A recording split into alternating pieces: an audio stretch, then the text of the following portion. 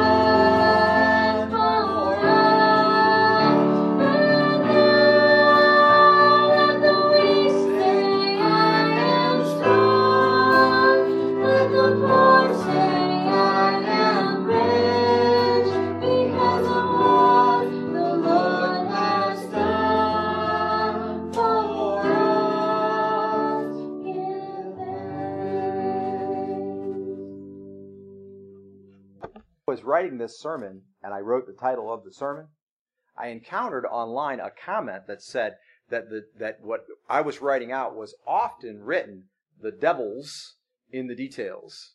And when Alicia asked me what the title of the sermon was, I don't know if I said the devil's in the details or the devil is in the details, but it sounds very similar. But the actual title of the sermon is The Devil is in the Details, not The Devil's in the Details. I'm not sure if that's a grammatically correct way of writing it or not, but when I first saw it online, I'm like, that's weird. I don't know why you'd write it that way. And then now I see that apparently it does happen. So there you go. But it's The Devil is in the Details. All right? So go back about 3 years ago. Gosh, no, that's not even right. Probably closer to 6 years ago. And on the way back from visiting my parents in Tennessee, Sherry and I and the kids stopped by our friend Joe Ernspiker's house. At that time, they were serving in East Kentucky. He's back east of Cleveland now, serving in the church that he originally helped plant. And we engaged in a conversation. We arrived there at about 9 o'clock at night, and then we did a devotion with our kids and their kids together, and then all the kids went to bed. We sat around drinking hot chocolate because I don't drink coffee, and I don't know how people drink coffee at 10 o'clock at night. Some coffee drinkers probably know that, but I don't know how you do that. But I was drinking hot chocolate, which is bad enough for me. And we started talking about how you can know, because his problem was he felt like he knew some folks, and I'm being deliberately vague here, but he knew some folks who were not Christians, even though they claimed to be. And we started talking about how you can know whether or not a person is a Christian if they are claiming to be a Christian. And you know my stance on this. I generally don't think you can. And so that was my side of the argument. And he was arguing that Scripture says you can know them by their fruits, and there are certain things that you can know based on the way the person is behaving, what choices that they made, and like that, whether or not they're saved. I remember when I was a very young Christian, about a week, maybe 2 at the most, I hadn't been baptized yet, and we were at East Toledo Baptist Church, and I ran into a man at the backside of the parking lot, and I ran into a woman at the backside of the parking lot, and she was telling me about a man who she had just gone to his funeral, and all the people that were at his funeral were assuming he was not saved. He was a belligerent old cuss, foul language constantly, drunk constantly, had distanced himself from all of his kids. They all showed up for the funeral, but they just all were operating under the understanding that he was not saved. And even then, a 1 week old, maybe 2, something like that, as a Christian, I was struggling with how they could know that, how you could measure a person's life. Fast forward about 20 years or so, and I ran into a comment by a man named C.S. Lewis who spoke on the radio during World War II in England, and we actually saw the sidewalk there, probably where he got saved while we were over in England, Sherry and I did, which was Oxford campus. But anyway, he was walking home with a friend of his, J.R.R. Tolkien, you may know him, who wrote the Lord of the Rings trilogy, and they shared the gospel together, and he had been a professing Christian previously, but had walked away from the Lord, and from that time on, he gave his life back to Christ. That's my best understanding anyway. So the point is, we argued, and at about 3 o'clock in the morning, Joe's wife and my wife intervened and said, we're just going to have to stop this conversation now, because it was a Saturday night. We had church in the morning, and Joe had to preach. We'd get up, and I said, oh, man, I'm so sorry for getting up 3 o'clock in the morning before you got to preach in the morning, whatever. And he said, no, I was doing it too. And we apologized and whatever, and we all went to bed, got a good night's sleep, and got up and went to worship the Lord together. That question of that night, my good friend who loves the Lord and was probably instrumental in my young Christian growth from the moment that I was called to preach to the moment that we planted New Heights, has nagged at me ever since. And so I want you to bear that in mind, if you will, as we look at this text today. And we're actually going back to, and part of it will be the text that you looked at last week. And there's one thing in there that RJ had tried to say last week, and RJ wasn't feeling well last week, that I think we really kind of want to drill down on. And I think the whole sermon could have been about that, and it's almost like what he was targeting. But he and I talked about it last night. I had listened to most of the sermon online while I was in my hotel room in London. And so I'll be able to reference kind of what he was talking about and bring it forward out of that text, but we're not going to stay home there. We have a lot of text. So I'm going to jump in. I'm going to read. I'm not going to be able to explain everything, but the second half of this we'll come back to next week, and we'll get more detail. Okay? So that's kind of the plan. All right. So grab your Bibles, if you would, and turn, you guessed it, Joshua chapter 3. Thank you very much. Thank you for those of you who took a breath and made it sound good. I appreciate that. This is the Word of God, and I'm excited about it. It will change your life if you let it. Regardless of what I say, whether I get it right or not, the Lord will speak through His Word. He never fails to do that. Joshua chapter 3, beginning in verse 7. You know the story to this point. They are about to cross the Jordan River. You heard the text last week, most of it, and here we go. Now the Lord said to Joshua, this day I will begin to exalt you, that means lift you up in the sight of all Israel, that they may know that just as I have been with Moses, I will be with you. You shall moreover command the priests who are carrying the ark of the covenant, saying, when you come to the edge of the waters, to the Jordan, you shall stand still in the Jordan. Then Joshua said to the sons of Israel, come here and hear the words of the Lord your God. Joshua said, by this you shall know that the living God is among you, and that He will assuredly dispossess from before you. I'm going to stop 1 second before I say those names. Notice, God said to Joshua, today I will begin to lift you up and exalt you before all the people and show you that I am with you the way I was with Moses. But now Joshua has gone to the people, and look at how he says it. He says, by this you shall know that the living God is among you, and that He will assuredly dispossess from before you. It's not the same message, is it? Now, Joshua is not altering what God said. Don't mistake that. What he's doing is he's delivering the overarching truth that the people before him need to know. And what are the 2 points of the little mini sermon, if you will, or little mini illustration? It is that you will know that the living God is among you and that he will surely dispossess. God is going to do exactly what he said he would do, and God is here among us. Now, here among us, Joshua has been told a message for him that God will exalt him. You follow that? So Joshua's been told that God will exalt him. That is not a message for the people. And so sometimes people, you get a message that is for you, and it's not a message for the people. That doesn't mean you can't tell the message, but in telling the message, you have to look for how them hearing the message is somehow going to exhort them or encourage them. Okay? So he doesn't go to them and say, now you will see God is going to lift me up today. That's not what he says. He says, now you will see God is with you and will dispossess all of these people as he promised. All right? So now here we go. By this you shall know that the living God is among you, and that he will assuredly dispossess from before you the Canaanite, the Hittite, the Hivite, the Perizzite, the Girgashite, the Amorite, and the Jebusite. Behold, the ark of the covenant of the Lord of all the earth is crossing over ahead of you into the Jordan.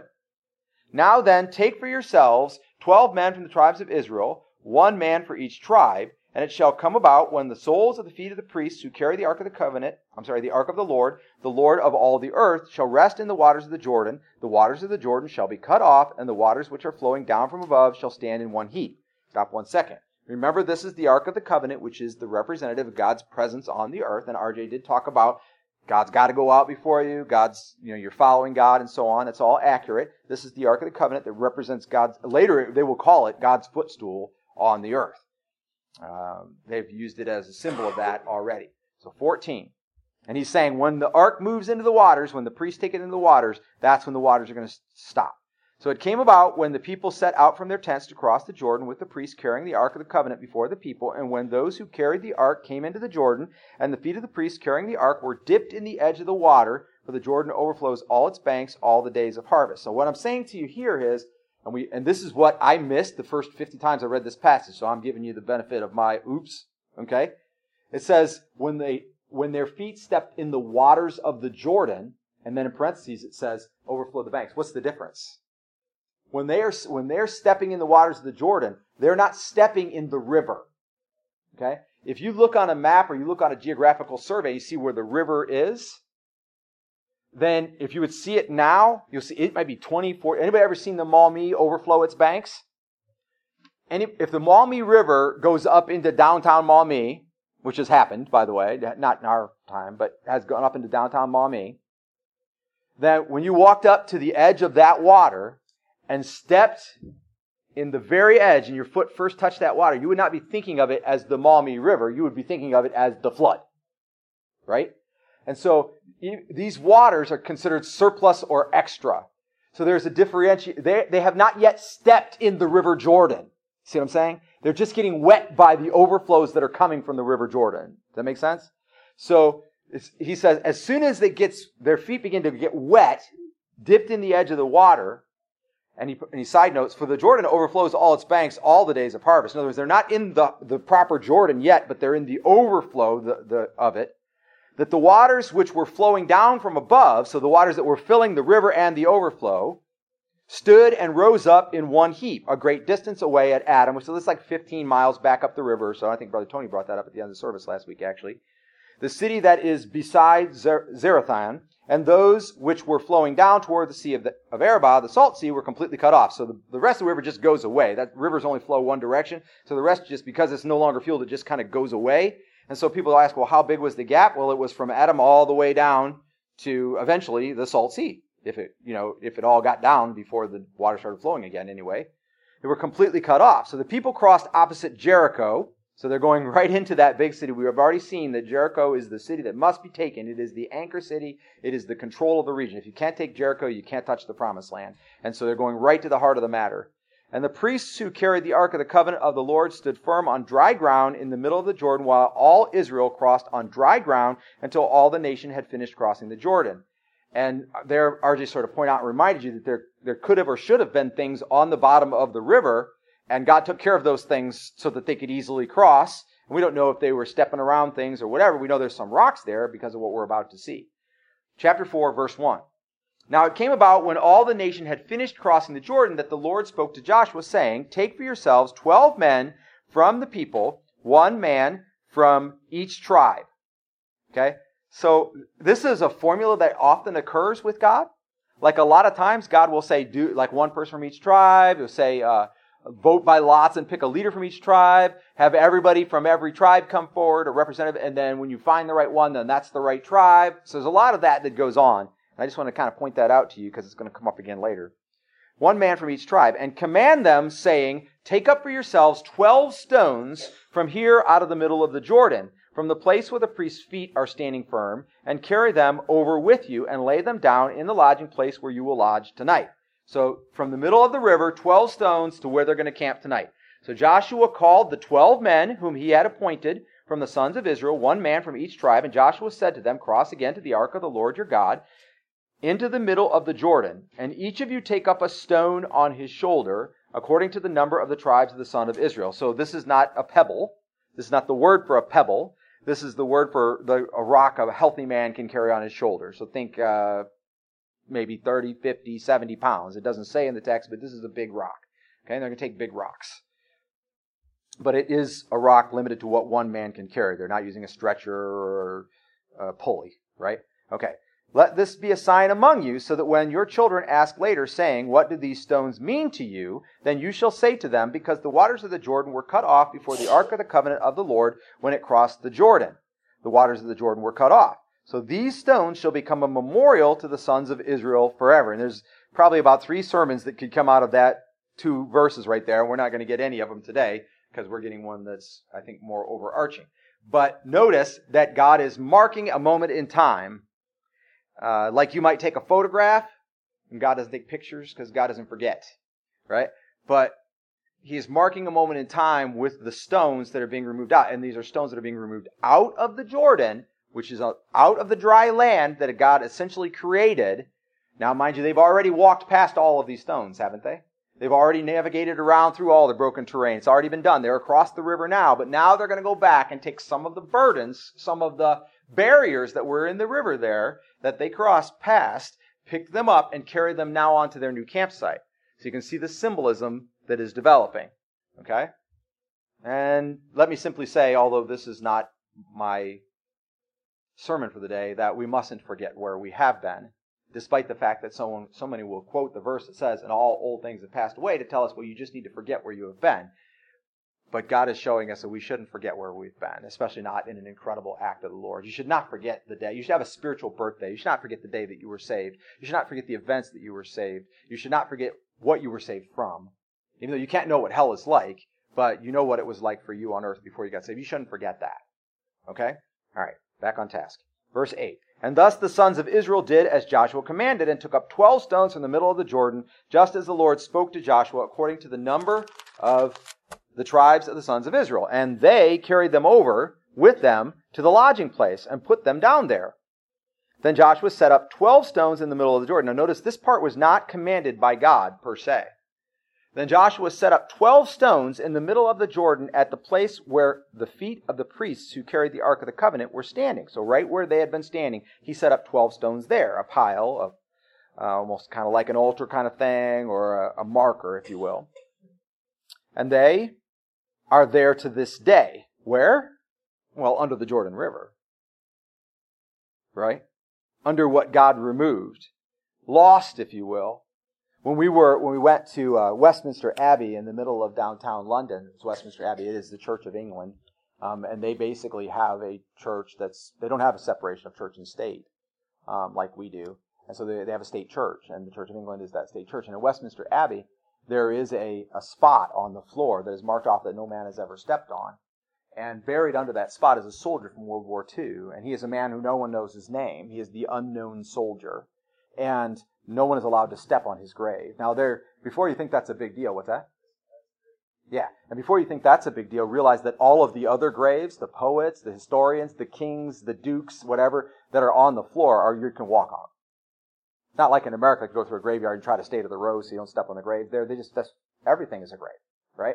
And so, his grave, no one has ever stepped on it, and no one knows who he is. But he's symbolic of all of the men from the UK who died in World War II that nobody knew who they were, right?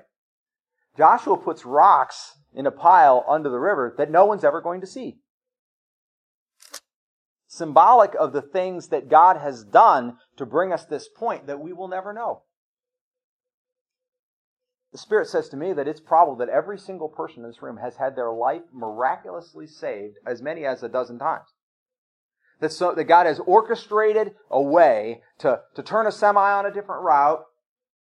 You know, the day you were all fussing and throwing a fit because you ran out of gas or got a flat tire, that day God probably saved your life. And you say, well, we can't know that. Yes, we know we can't know that, but that doesn't mean that God is not at work. You follow? So while we're fussing and throwing a fit about the things that God allowed to happen in our lives, we might want to stop and think about the fact that God is actually on our side. And if He allowed something bad to happen to you, then probably, and by the way, He made it out of rocks that were in the Jordan, rocks that they had to cross over to get to where He could have made it before they crossed over. The rocks that were gathered to go to the camp could have been removed first. You could say, hey, on the way, you guys just each pick up a rock. You know, that's the efficiency that we love to see and hear about, right? But He didn't do that. They took rocks that they had already crossed over, things that they had already had to deal with. And then He set up 12 of them in the middle of the river where no one will ever see it. Interesting. Verse 10. For the priests who carried the ark were standing in the middle of the Jordan until everything was completed that the Lord had commanded Joshua to speak to the people, according to all that Moses had commanded Joshua, and the people hurried and crossed. And it came about, when all the people had finished crossing, that the ark of the Lord and the priests crossed before the people. And the sons of Reuben and the sons of Gad and the half-tribe of Manasseh crossed over in battle array. Remember, those are the tribes that they have the pact. They're allowed to keep the lands on the other side of the Jordan, but their men, all their men, have to come out and fight. We covered all that back in chapter 1. Okay. And they crossed over in battle array before the sons of Israel, just as Moses had spoken to them, about 40,000, equipped for war, crossed for battle before the Lord to the desert plains of Jericho. Oh, you know what just occurred to me that I didn't even put in my notes? That means that these guys, those tribes, the 12 tribes, each picked up a stone.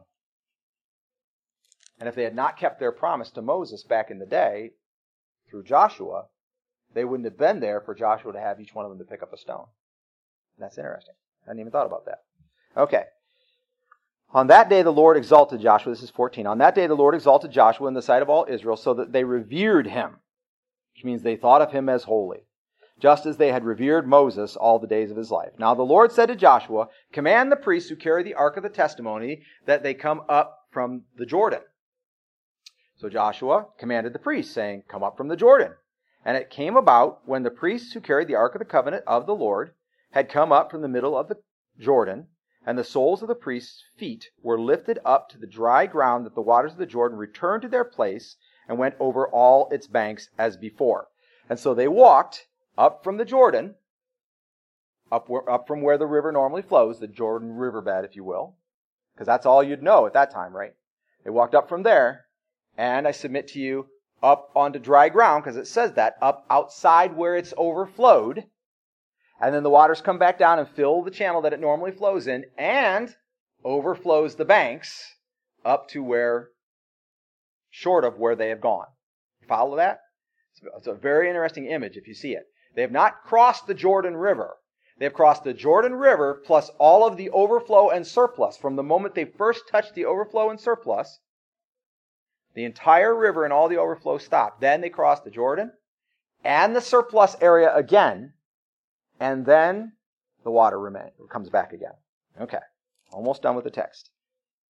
Now the people came up from the Jordan on the 10th of the first month and camped at Gilgal on the eastern edge of Jericho. And those 12 stones which they had taken from the Jordan, Joshua set up at Gilgal. And he said to the sons of Israel, when your children ask their fathers in time to come, saying, what are these stones? Then you shall inform your children, saying, Israel crossed the Jordan on dry land. For the Lord your God dried up the waters of the Jordan before you until you had crossed, just as the Lord your God had done to the Red Sea, which he dried up before us until we had crossed. That all the people of the earth may know, this is important, this is God's motivation, that all the people of the earth may know that the hand of the Lord is mighty, so that you may fear the Lord your God forever. Now, I wish that it was a happy ending to this story, don't you? I wish that because of this, they had actually feared the Lord their God forever. We know that's not true. And we also know that God already gave Moses that song back in Deuteronomy 31, that he was supposed to teach all the Israelites so that they would realize when they were walking away from him to come back because of all that he had done. So it really doesn't end all that well. After everything that they did and all the steps that God took here, there is an intermediary place where they start worshiping false gods and burning their firstborn children in the fire to the god of Molech and all that nastiness. Which is pretty crazy. All right, so there's a couple things, 3 things really, that I want you to see in here. And then I say 3 things, but I say it a little tongue-in-cheek because the last one's a whole bunch of things. All right, so the first one is, notice that God is a witness.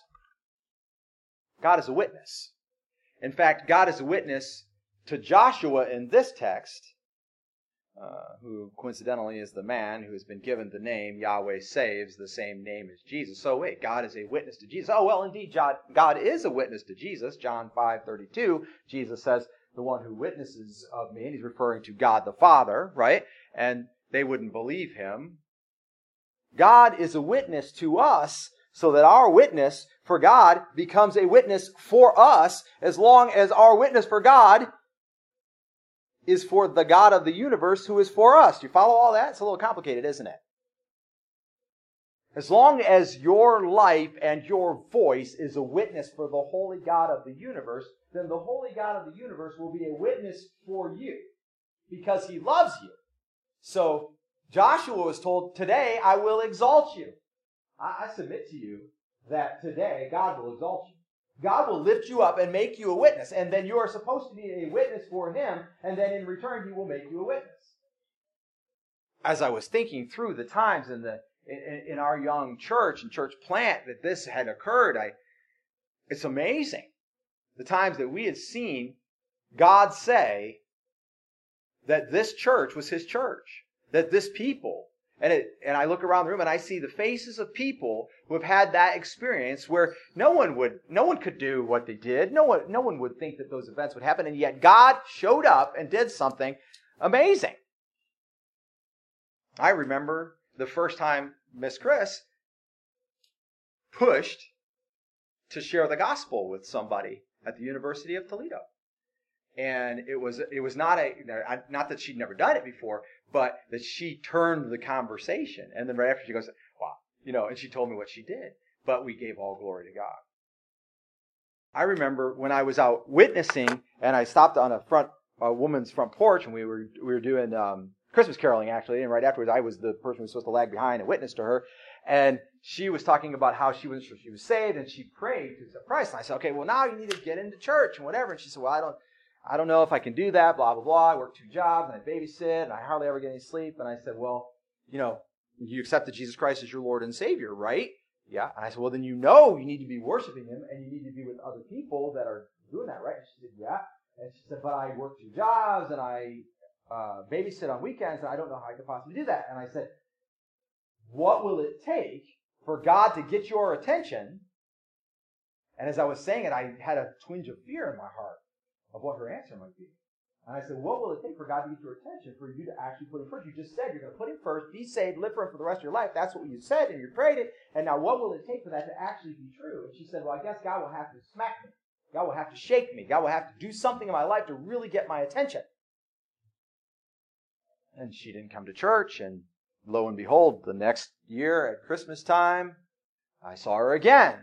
And she said, oh, I've been meaning to come, but I've been so busy. I'm working 2 jobs, and I'm babysitting, and so I've been meaning to come. She said, I'll come. So she came. And she came about, I think, 2 times, maybe 3 times. And she brought the grandkids, which was always a possibility. They weren't even like little. They were like first grade up and whatever. She brought the grandkids, and they went to God's kids, and she sat in, and she seemed to really enjoy herself, and she said positive things, whatever. And then she stopped coming, and I went and found her, and I said, what's going on? You finally started coming, and now you stopped coming. She said, I'm working 2 jobs, and I'm babysitting on the weekends, and I'm just so tired, and the one kid was sick, and I stayed home to take care of him, and now they're not sick, but I just can't do it. I just can't bring myself to plan it in my schedule. And I said, I don't think that's a good idea. I said, I think God was being patient. I think God was being patient. Yeah. I don't think it's a good idea to back off now. And she said, well, God's going to have to get my attention. So, come next year, Christmas caroling. This is the third year in a row. Christmas carol in front of her house. And she obviously was not feeling well. She was leaning on a cane. And I said, what happened? And she said, well, I was on the job at one of the restaurants that I work at. And I had a massive stroke. And I was down in bed for almost 2 months. I couldn't babysit. I couldn't work either one of my jobs. And she said, I'm up now. And I've been thinking a lot about it. I should probably be in church. And I just couldn't bring myself to say, said you wanted God to smack me. So she said it. God testifies to his people as his people testify to him. It is happening. I sat down with a friend of mine whom I tried to share the gospel with on multiple occasions. And I said, I hear what you're saying, but I said, I really have to speak my piece. I can tell you about Jesus. And he said, I knew you would. I knew you would have to tell me about Jesus. He wasn't saved. God is at work in the hearts of people, and he is testifying. And actually what you see is that out of that flows a belligerence, out of that flows a persecution aimed at God's people. The more God lifts us up, if you will you ever think about why it is? I mean, does anybody in this room, and I'm just going to be transparent, does anybody in this room feel like a belligerent, prideful, arrogant, rude Christian? Raise your hand. Why does everybody in the world think all Christians are highfalutin? That we think that we're better than they do? In reality, I think I'm the worst sinner there ever was. Not for your sin, you have your own sin to deal with. But for my sin was what would send me to hell. I'm the worst person there ever was. I would send myself to hell. And then one day God came and said, look, you don't have to do that. Why would you do that? That's really dumb. And I'm like, you know what? That is really dumb, God. Okay, so what do you want me to do? And he said, well, follow Jesus. And I said, okay, I'll do that. That sounds like a better plan. And basically that's how I got saved. And then everything that I have done that's been good all the way along, I count it as filthy rags because I know that it could never save me. Right? So when I started to preach, and I'm like, no, I don't want to do that. And God said, yes, you're going to do that. And finally, okay, fine, I'll do it. And then I never once said, hey, I'm a great preacher. Because the reality is I'm not. I may be okay, but if you get God's will, God's word for your life out of what I'm saying, it's not me. It's God. Which is why I have no problem with saying if I screw this up, at least hear what God has to say. Right? And so if that's who we actually are in Christ, why does the world think everybody that's a Christian is an arrogant, judgmental jerk? Not because we're doing it, but because God is lifting us up. So when they sit at home at night, and I'm not trying to be rude about this, but they're indulging in their sin, they look at who they know that's not, and they say, that judgmental jerk. How dare he not also be blah, blah, blah, like I am. See, the more God lifts you up, the more they rebel against it because they don't want to follow God. And so you're going to have that problem develop in your life where I've had people where they come up to me and they just start cussing me out. I'm like, I don't know you. What did I ever do? I haven't hurt you at all. And then I've never had an explanation, you know? And the flip side of that is I've also had people who, because they heard or realized that I was a Christian, because they love the Lord, they come and they treated me with great respect and love and care and tenderness. Because I also am a Christian and so are they. Which is appropriate. So you just stop and think about the other Christians that are in this room who are genuinely trying to live for the Lord the best they can.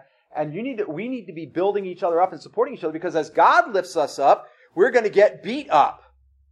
And not by God, but by the people who hate God or people who are rebelling against God. Hate God is strong because I don't think they mostly give him that much thought. But they are rebelling against God and they are the wrath of God is against them, Ephesians 2. And they see you as his representative. And when somebody comes into your house and beats you up, later when you see them, how do you feel about them? Well, you are God's representative. So when God comes in their house and he says to them, look, you've got to change. You've got to do this differently. Let me help you. And they say no. The next time they see you, they see God. God is a witness to those who are his witness. He is at work to exalt those who will exalt him. Jesus was exalted so that he might exalt God. God is a witness. And you were created in his image.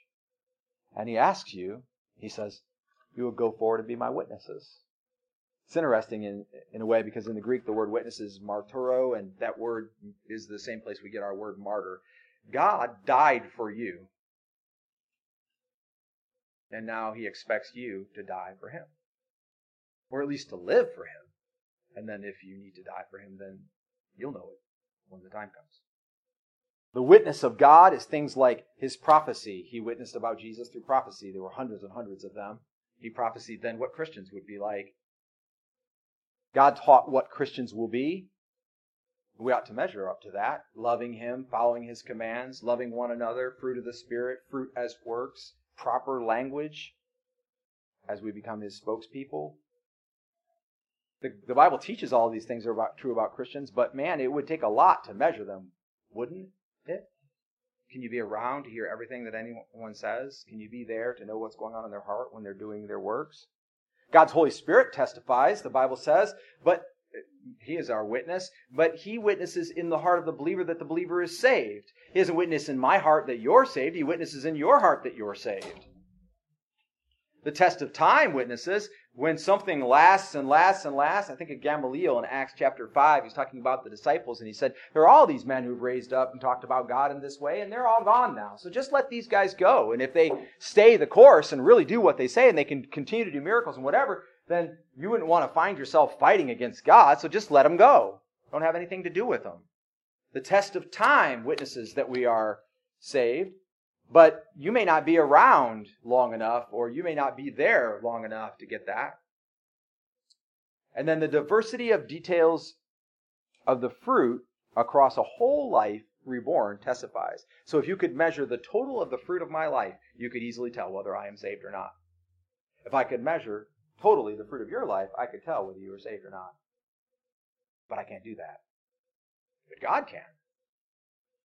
And God doesn't have to measure to know. He knows.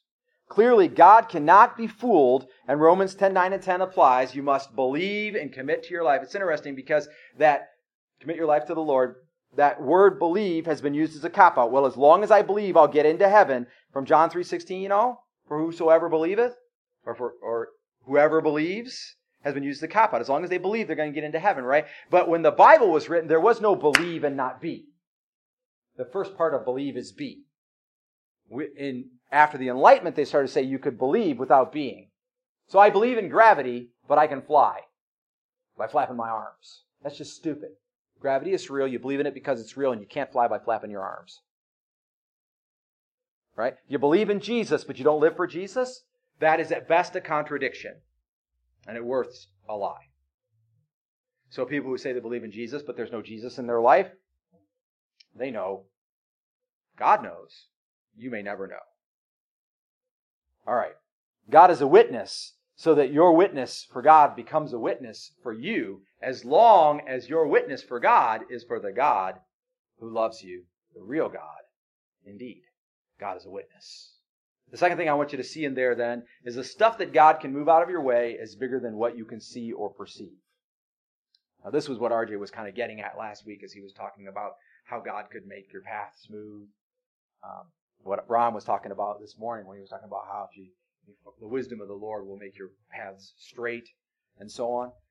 The bottom line is the place that God is taking you is not just a success in getting to heaven, for example. We all think, I'll be saved if I can make it to heaven. You know, or we look at Paul's salvation description. He says, I don't want to come to the end and find out that I wasn't saved after I preached to everybody else to be saved. And you start thinking about, well, that means whether or not he's going to make it to heaven. I want to make it to heaven. That'll be my success. No, your success is something considerably more than that. It is an elevation of your very being. It is a changing of who you are from the inside out. Every fiber, mentally, spiritually, emotionally, physically. That's the success that God is looking for. It's about how you live now as if you would actually arrive. And if you can know beyond a shadow of a doubt that you're saved and going to heaven, and I believe you can, I don't believe I can do that for you, but I believe you can know beyond a shadow of a doubt, then it ought to affect your every action now. If you know where you're going later today, we went to Highclere Castle while we were in England, and we neglected to look at our reservation and find out that they were going to serve us a proper English tea. I wouldn't have known what that meant, but sure it would have. And proper English tea is basically like a huge meal. It's sandwiches, but they'll give you as many as you want, and then a bunch of desserts and sides. And so that's a proper English tea. And that, we hadn't eaten anything. It was getting close to 1 o'clock. And so we stopped at McDonald's. I want to say to you, don't ever stop at McDonald's right before eating a proper English tea. That is a complete waste of appetite and money. Okay? Because you can eat as much food as you want, and it's all way better than anything that McDonald's serves. Sorry, McDonald's. But the point is, it is. All right? So we didn't know we were going to the tea, but if we had known, we would not have gone to McDonald's. If you were going to heaven, why would you live the 70, if lucky, 100 years of this life? Why would you live that period of time in a way that does not reflect your end destination? That would be foolish. Why would I want to suck out of this lifetime entertainment? Why would I want to suck out of this lifetime something that resembles joy? Why would I want to suck out of this lifetime something that makes me feel good about myself when I know that my end destination could be a place that fulfills all of that and 1,000,000 times more? If you know where you're going, then you don't have to worry as much about getting everything out of the journey. And God is able to move out of the way barriers that you cannot even begin to perceive. I know that even that is an oversimplification, but we need to be aware that God is at work in ways that we do not understand. When I got up this morning, I went to put on a red shirt.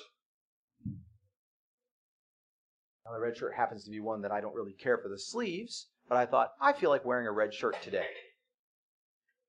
I got it all the way on. Not buttoned, but all the way on. When God said, wear a pink shirt. Wear the pink shirt. I only have one pink shirt, so I'm wearing the pink shirt. Do I know why, other than possibly for this illustration? No, I have no idea. But I can't tell you the number of times I go to the closet, and I'm going to put on one thing, and God tells me to wear something else. I don't know why God did not tell me to take my umbrella when I went out in the rain, but He tells me what to wear on a regular basis. I suppose God wanted me to get rained on. Who am I to question what is going to happen after God tells me what to do? Who are you to question what is going to happen after what God tells you to do? Your job is to figure out what God tells you to do and do it, and then God will take care of everything else. God alone knows what the fantastic, the incredible, the amazing, beyond comprehension weave of your life will look like. He alone knows how many failings or bad decisions may be required, how many times turning back to Him may be required in order to turn you into that being that He is trying to make you into, that better symbolizes and signifies Him, so that He can say, this is my child. This one belongs to me. If you live a life milking life for everything it's worth without thinking about what it's going to be like, then when He comes to you and says, well done, good and faithful servant, you would have a tinge of guilt. You'd be like, no, not really, Jesus.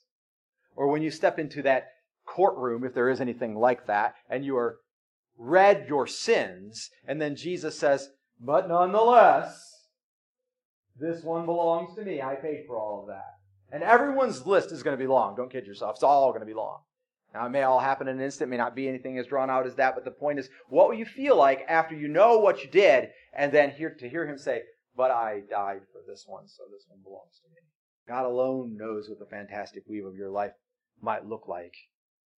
But the stuff that He can move out of your way is bigger than what you can see or perceive, and that's largely what RJ was talking about when he was talking about moving across the base of the river and all the stuff that would theoretically still have been in the way. And God moved it all. Not so one could pass, but so an entire nation of 12 tribes could pass. The last thing in here, and this one is, as I said, this one is really a passion for me.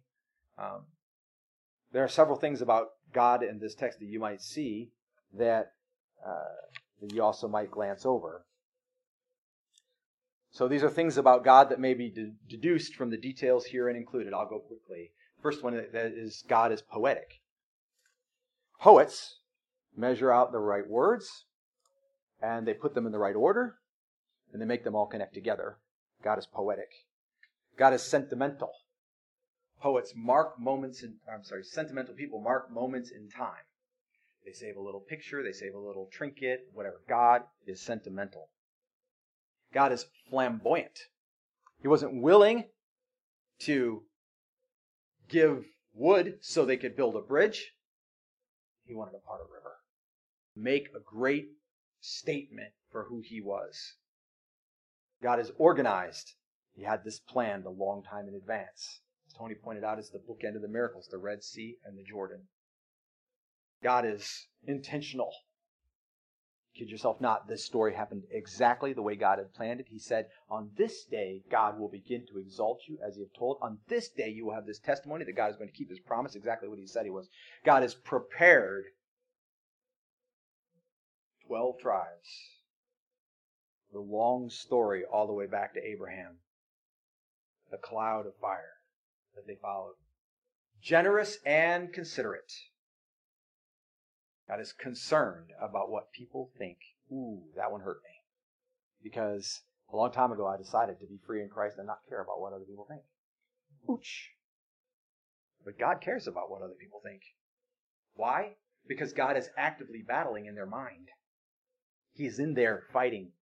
When you go, I don't care what they think, he's going, but I do. And so if God cares what they think, it's your job to try to sway what they think. You can't persuade, you can't hypnotize, but you should not be the stumbling block. And the list could go on. I don't think that's complete at all, but this text says a lot of things about God. We went to England and visited a whole bunch of historical places. They have managed their history in an incredible way. You can walk through an art exhibit, see statues of people. Do you know that they have been worshiping in Westminster Abbey? There's never been a day, a single calendar day, in which they have not worshipped in, I think it was 1,600 years. That's hard for us to even fathom. They now have 28 services a week. 28. It's the Church of England. The Queen worships there. All the coronation ceremonies, every king, every single monarch who has ever been put in place for the last 1,600 years got their crown put on their head there in the presence of the priest. And they have it all marked out. You can see all that. You can't walk through that building without you could if you really try, like plug your ears and close your eyes, but otherwise you're going to see what's there. It's all laid out. The statues are there. Marble statues of kings and queens who died, or dukes and duchesses who died, with perfectly lifelike human children carved in marble, kneeling next to their bed. One had 4 boys and 4 girls, and they kneel next to the bed of the king. So their lifelike, what they look like in their lifetime, is recorded forever. I'm here to say to you that probably no one's going to remember what I looked like in a couple hundred years. But since 1653, the one I was just talking about has been there. The man, the woman laying in bed in peaceful repose with their 8 children in marble all around them. Their history is marked out there to be seen. Now, I think that may be a little over the top. But God is obviously concerned about what has gone on, and he has orchestrated it. God did not intend for the story to stop existing. We are his story, and we are supposed to witness. What does 1 John 1:3 say? We proclaim what we have seen and heard. That's the history. It's not what we're seeing and hearing right now. I mean, it is that, but it's everything that we've seen and heard to this point, right? So the history is supposed to remain. The Bible is our history, but stops 1,700 years ago. And then there is a history of the church since then, and that history is supposed to be significant to us. And our history now as a church is supposed to be significant to us. Why? Because God is poetic. He is sentimental. He is intentional. He's concerned about what people think. Since about 1960, there has been a saying, and we're coming to the conclusion here shortly, but first we have a little video. There has been a saying, the devil is in the details. So just real quick, so we make sure that we understand, I want to read these 2 passages of scripture, or passage of verse that come from it's more like a script, I guess you could say, come from a website that explains what the devil in the details means. Okay? In these 2 examples, first example, Ted and Rufio. Ted says, "Did you hear about what happened at the museum?" "No, what was it?"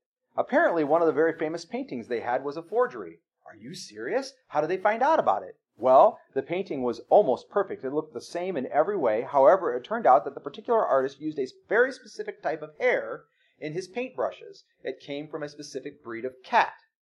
Rufio says, "Huh?" Ted, "In the forgery, there was a piece of hair from a horse. The real painter would never have used those." It's amazing that something so small can cause such a big difference. I guess that's why they say The devil is in the details. The meaning of the devil in the details in this dialogue shows the two friends talking together about an embarrassing situation in the library. What I'm about to read. Zaina says to Ben, "I'm so embarrassed." "Why? What happened?" "Well, the library is so big, I've gotten lost in here a few times." "So did you get lost again?" "Not exactly. I asked for directions to the bathroom from one of the librarians, and she gave me fantastic directions. They were so detailed, and I did a great job remembering them. They worked perfectly, and once I saw the bathroom, I figured it was okay to forget the rest of the directions." Ben says, "Sounds fine to me. What was the problem?" "I actually accidentally walked into the men's room," she says. "I wasn't even thinking about which bathroom it was. Since I was so proud I followed the majority of the directions correctly, I should have paid closer attention. The devil is in the details after all." The devil in the details is a saying that comes from a man.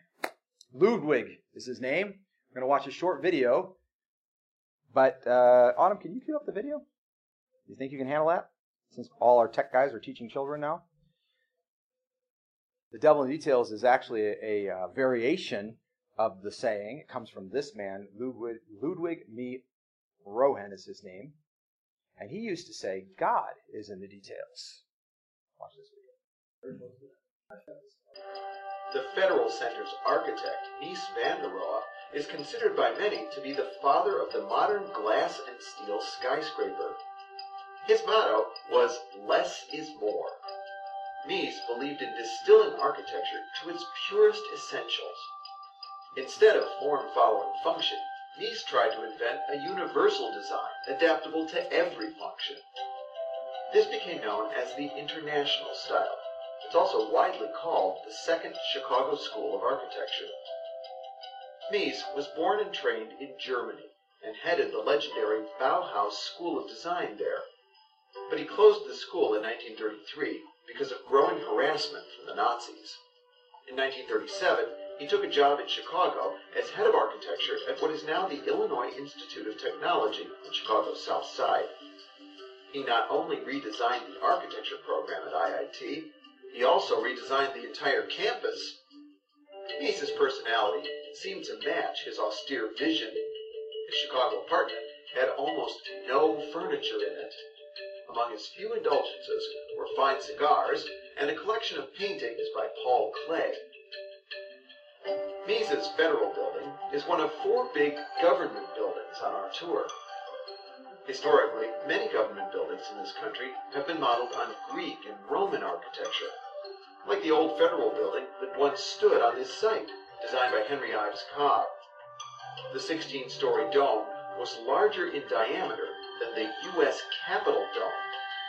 The interior was polished granite, white marble, and gilded bronze, according to the book Lost Chicago by David Garrard Lowe. It was demolished in 1965. With his new Federal Center, Mies replaced splendor with simplicity. He created 3 enormous dark slabs. A flat one, a wide one, and a tall one, and carefully arranged them on a broad, open plaza. Mies said, God is in the details, and he spent countless hours working out the exact proportions for his buildings. He even specified the placement of these seams in the plaza's pavement. Look how they line up exactly with the window mullions and columns in each of the 3 buildings.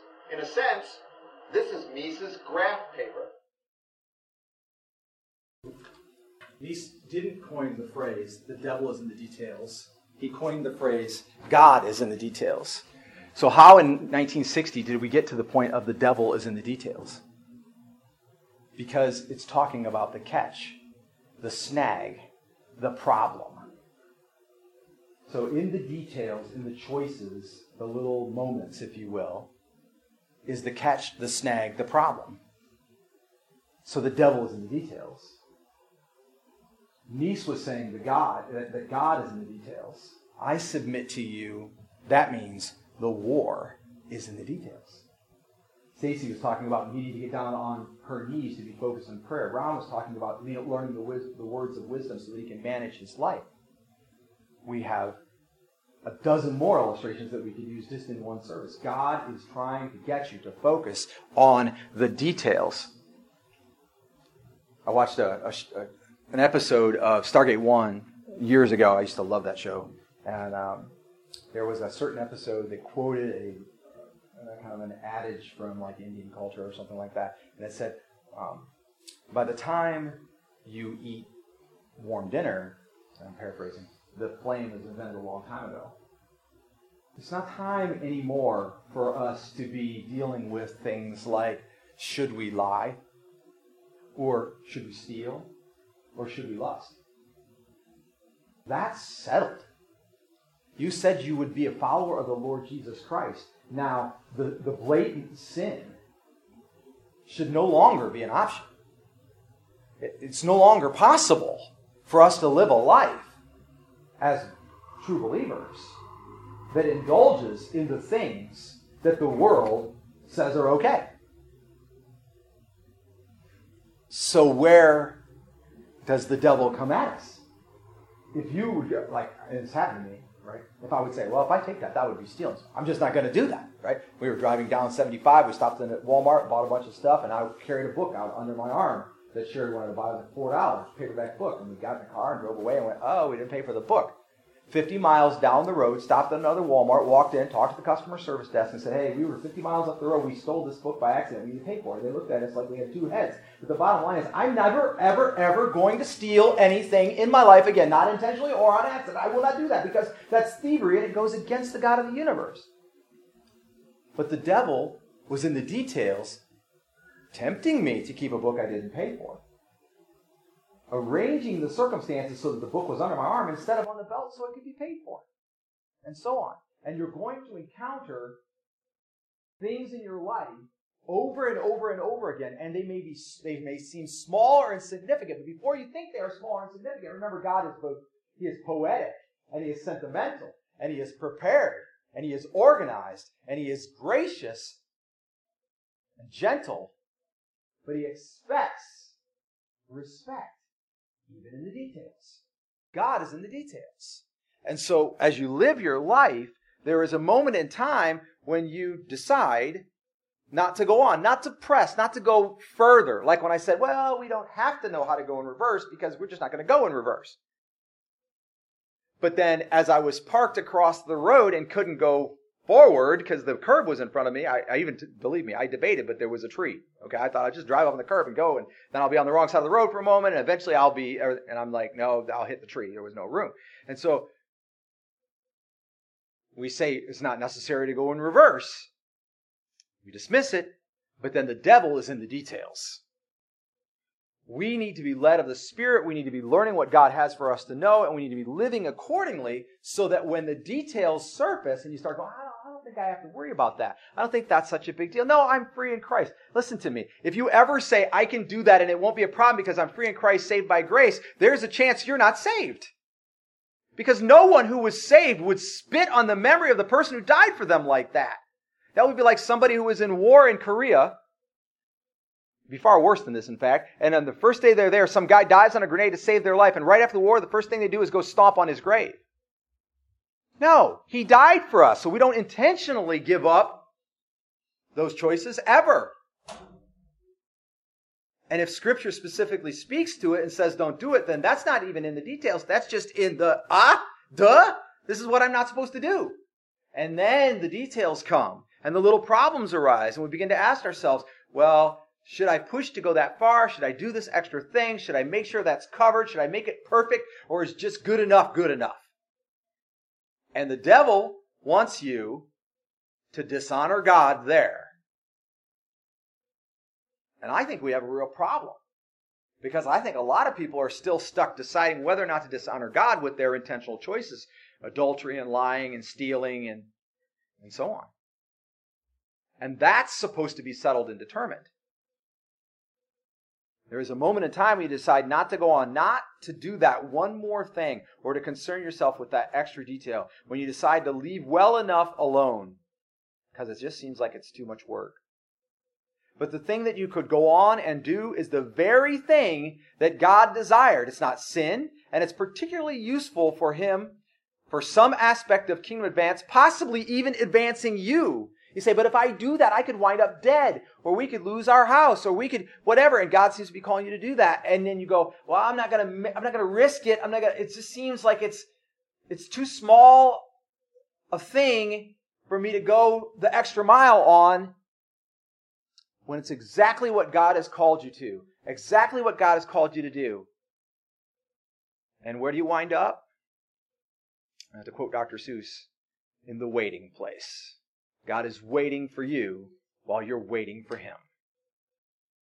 And He's not coming because He's in the details. You're waiting for Him to do something amazing. And He's in the details where you refuse to be.